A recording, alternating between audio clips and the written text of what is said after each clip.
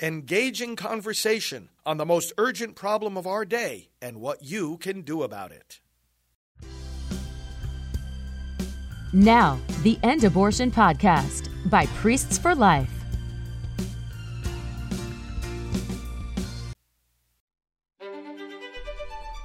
Hello and welcome to our special Christmas edition of Pro-Life Primetime News. Today is Friday, December 23rd. I'm Leslie Palma. And I'm Teresa Watson. In our top story tonight, we will share with you Father Frank's response to the news you all heard over the weekend regarding his priesthood.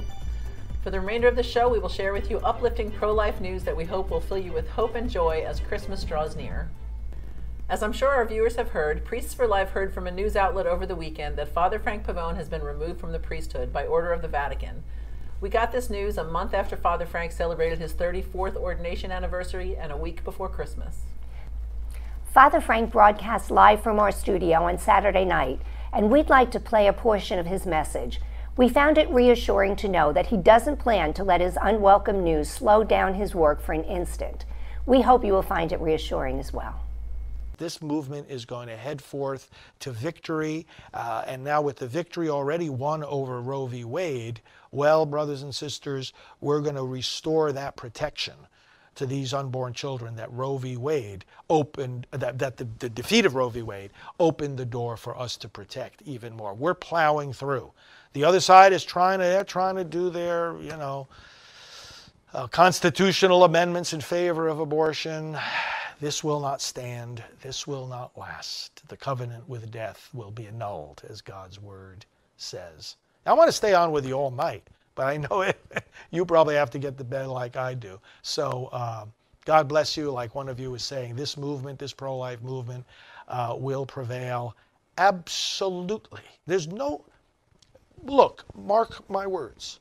We are absolutely on the path of victory in this pro-life effort. We're going to see protection for the unborn grow in this new year. We're going to see more election victories in this new year and next year. And we are going to be unapologetic. We are going to be clear. And we're going to be transparent. If somebody wants to disagree with us, let them disagree. But don't lie about us. Someone going to have a problem with something that we do or something that we say? You have a right to have a problem with something we do and something we say. But don't try to hide under a bushel basket or hide in the shadows and give some kind of vague, cloudy kind of complaint. Be specific. You have a problem with what we do? You have a problem with what we say? Well, then I say to our enemies and those who oppose us, have the courage to say what it is that you have a problem with. And stop using vague complaints and vague accusations. You got a problem? Tell us what it is, and we'll deal with it. And we're all sinners, and we all make mistakes. If I fail to serve any of you in any way, and I speak to everyone in the church, well then, I ask forgiveness for that. And we all ask forgiveness every day. Isn't that what we say in our prayers? So yeah, none of us is perfect. But if we have a problem with one another, can we at least be straightforward and honest and upright about it? We've got nothing to hide. I've got nothing to hide. Stop playing games. Those who are always trying to silence us, you see this in the government all the time, the fake investigations. There's fake investigations in the church too. They've launched fake investigations about me. They're absolutely meaningless. Stop the nonsense. Stop playing games. Can we be mature about this? Let's talk with one another. Let's be open. Nobody's going into hiding here. Nobody's going into silence. This is why I love the fact that we can connect on these platforms. That's another way you can support what I'm doing, is get more and more people to come on to our social media platforms, and let's continue to expand our audience. Now we're on the winning track, brothers and sisters. People are waking up, and those who have been tried to be silenced by their enemies for years and years and years, they are breaking through like never before. So onward to victory. Let's say somebody was mentioning about the Memorare. Let's say that prayer as well. Remember, O most gracious Virgin Mary, that ever was it known, that anyone who fled to thy protection, implored thy help, or sought thine intercession was left unaided.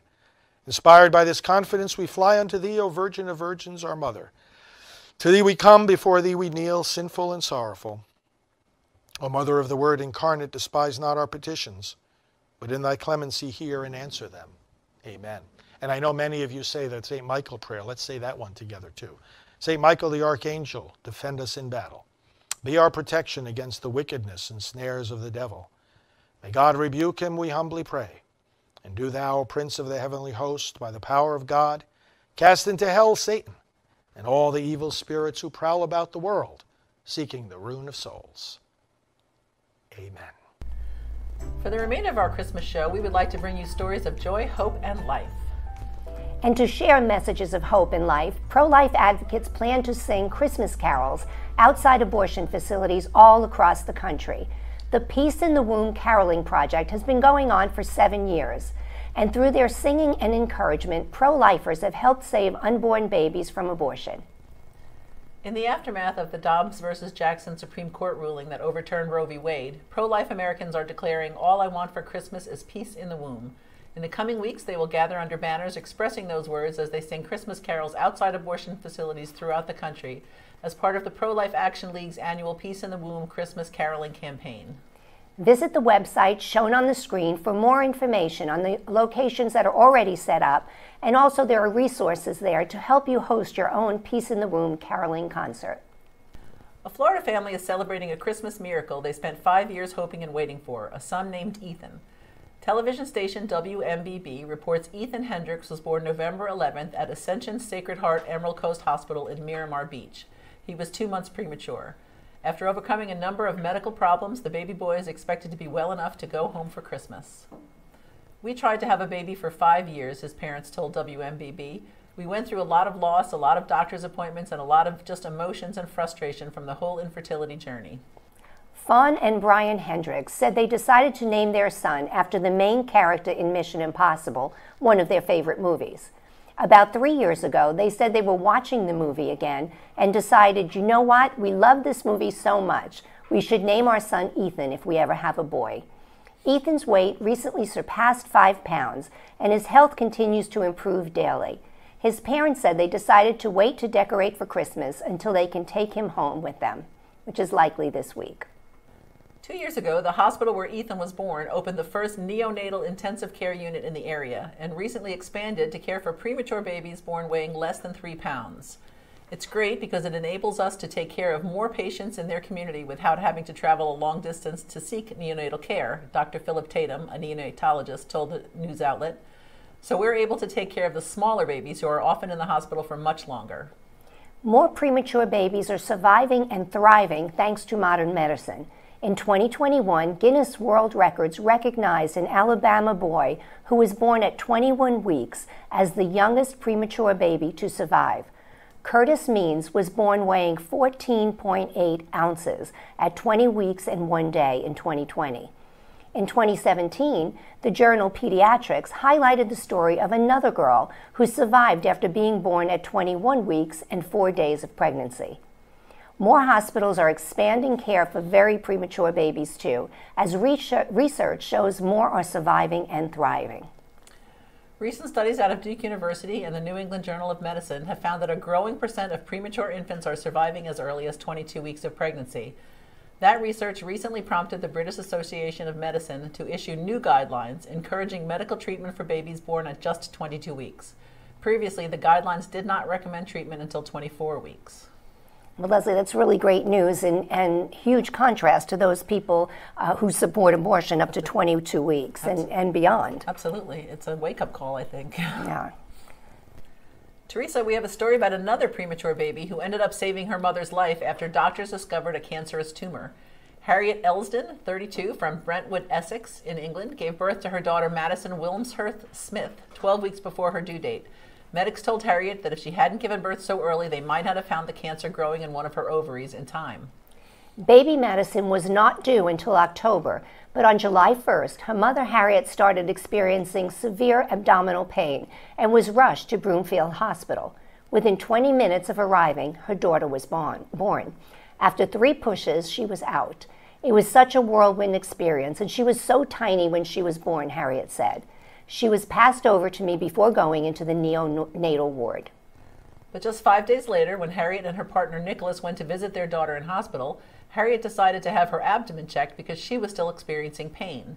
During the ultrasound, medics spotted a mass on one of her ovaries. They had discovered the tumor. If Nicholas and I hadn't been in the hospital visiting Madison, I don't think I would have bothered being medically checked. As any parent knows, you put your kids first and yourself second. I was too busy worrying about my newborn to worry about myself. It was like she knew she had to come early to save my life. Harriet was able to have an operation to remove her right ovary and one of her fallopian tubes and started chemotherapy just weeks later. Madison is thriving. Her mom said even though she was tiny at birth, she thrived in the ward compared to other premature babies. I always think if I hadn't gone into early labor, I don't think the tumor would have been caught in time, Harriet said. It's almost like she knew she had to come out. If she didn't, I'd be looking at stage 3 or 4 ovarian cancer. Madison really saved my life, but she won't hear that from me, as she'll be using it against me when she's a teenager. Right to Life UK spokesperson Catherine Robinson said, "The prospects for extremely premature babies are improving all the time, but it doesn't often happen that being born prematurely saves a woman's life. What a great present for both mother and daughter, just in time for Christmas." Abortion advocates have said over and over that having a baby will derail a woman's plans for college and a successful career. According to the pro-abortion mantra, women must sacrifice the lives of their unborn children to succeed in life. But evidence shows they couldn't be more wrong. Vox, a far-left online publication, posted an article titled 5 Ways Abortion Bans Could Hurt Women in the Workforce. It falsely claimed that women's professional lives will suffer greatly without access to abortion on demand until birth. A typical antiquated attitude of the modern-day feminist movement is that women are incapable of a successful career if they become mothers. Apparently, Sarah Merrill didn't get the memo. Sarah and her husband are the parents of 9 children, 5 sons and 4 daughters. Here's where it gets interesting. She just graduated from medical school and has her sights set on becoming a neurosurgeon, a field in which only 5% of physicians are women. Dr. Michelle Halliard, Dean of the Mayo Clinic Alex School of Medicine, where Sarah graduated, has no doubt she will succeed. If you can make it through having 9 children and keep your sanity, neurosurgery residency should be a piece of cake because there's no amount of stress that you can't handle, she said. And here's another name you might know. Amy Coney Barrett, Justice of the United States Supreme Court. Aside from Chief Justice, there is no higher position in the judicial realm. While a professor at Notre Dame University, students voted her Teacher of the Year 3 times. Another thing about Justice Barrett is that she has 7 children, 2 of them adopted from Haiti and the youngest with Down syndrome. It doesn't appear being a mother to a large family had any detrimental effect on her judicial aspirations. She would probably say her kids enhanced them. 9 siblings have set a world record as the largest number of babies to be born together and survive. And after more than a year in the hospital and another several months in a home with round-the-clock medical care available, the non-uplets? I've never heard that word before. I didn't know it was a thing. Did. All right, we'll go with non-uplets, okay? Non-uplets. Okay, we're finally deemed well enough to go home this week, the Today Show reports. The 19-month-old siblings and their parents are from the Western African country of Mali, but they spent nearly 2 years in Casablanca, Morocco, at a hospital that specializes in high-risk pregnancies and premature babies. When their parents traveled to Morocco before the baby's birth, they said both they and their doctors thought Halima, the mom, was pregnant with 7 babies. But on May 4th, 2021, 9 babies arrived by cesarean section at 30 weeks of pregnancy. Each weighed between 1 and 2 pounds, according to People magazine. This week, the Ministry of Health and Social Development of Mali celebrated the family's arrival back home from Morocco. Here is a video of the parents and their 9 beautiful babies. 19 months after they were born, the world's first surviving non-uplets are going home. Guinness World Records was granted access to meet the family before they left the clinic. J'ai donné naissance à 9, 5 filles, 4 garçons.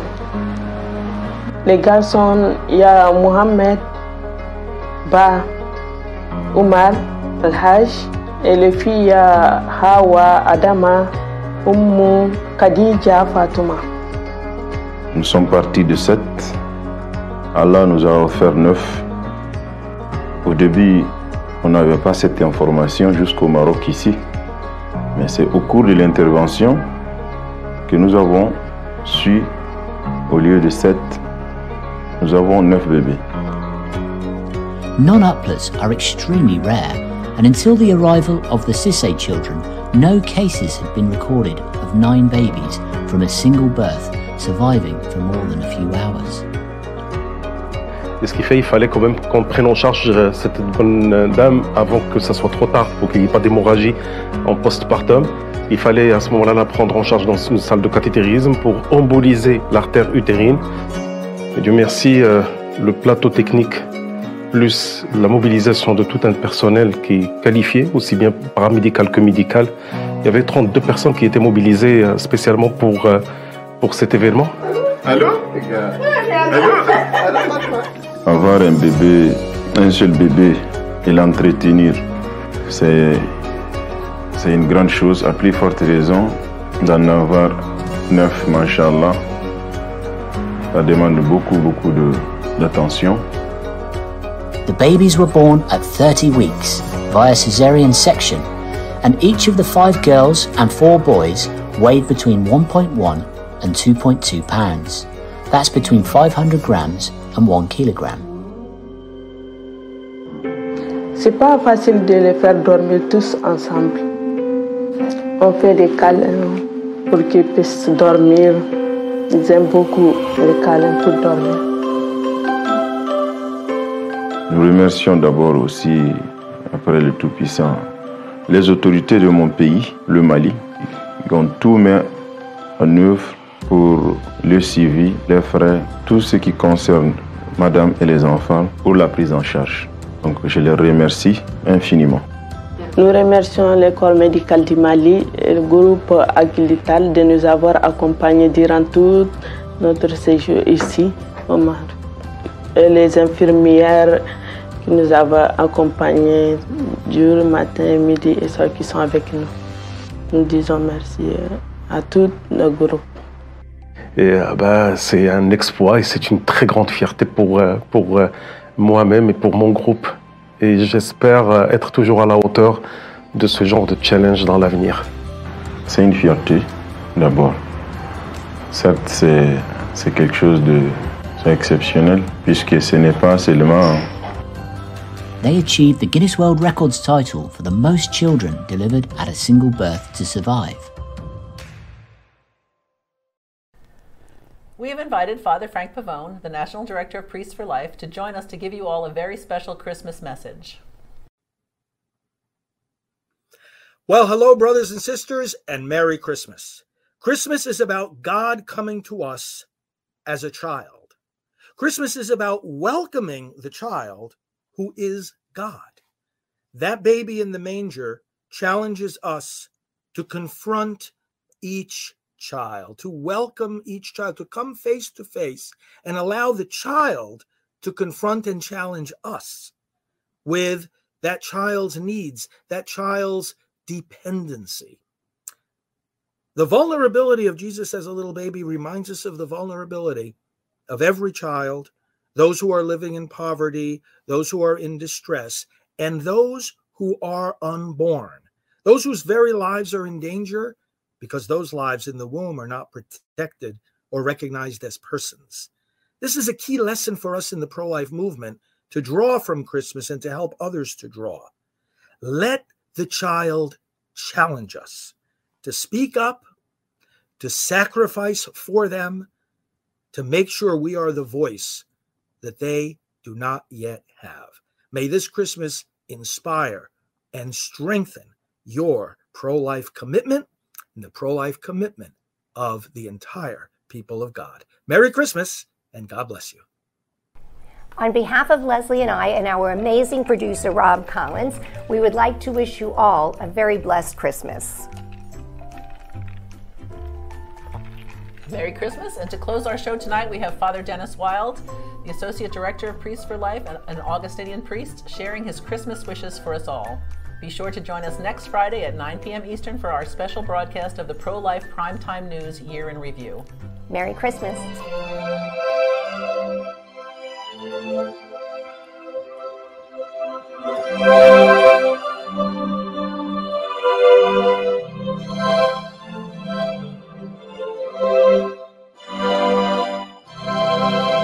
as we sing around Christmas, the beautiful carols that are always so part of the sound of Christmas and the lights that we have in Christmas, the lights and the sounds of our heart go out to all of you at this time, that we may rejoice in the favor of Jesus Christ coming to us. God is with us, and may he remain with you in the new year and well beyond. God bless you. From Priests for Life, this is Father Dennis Wild.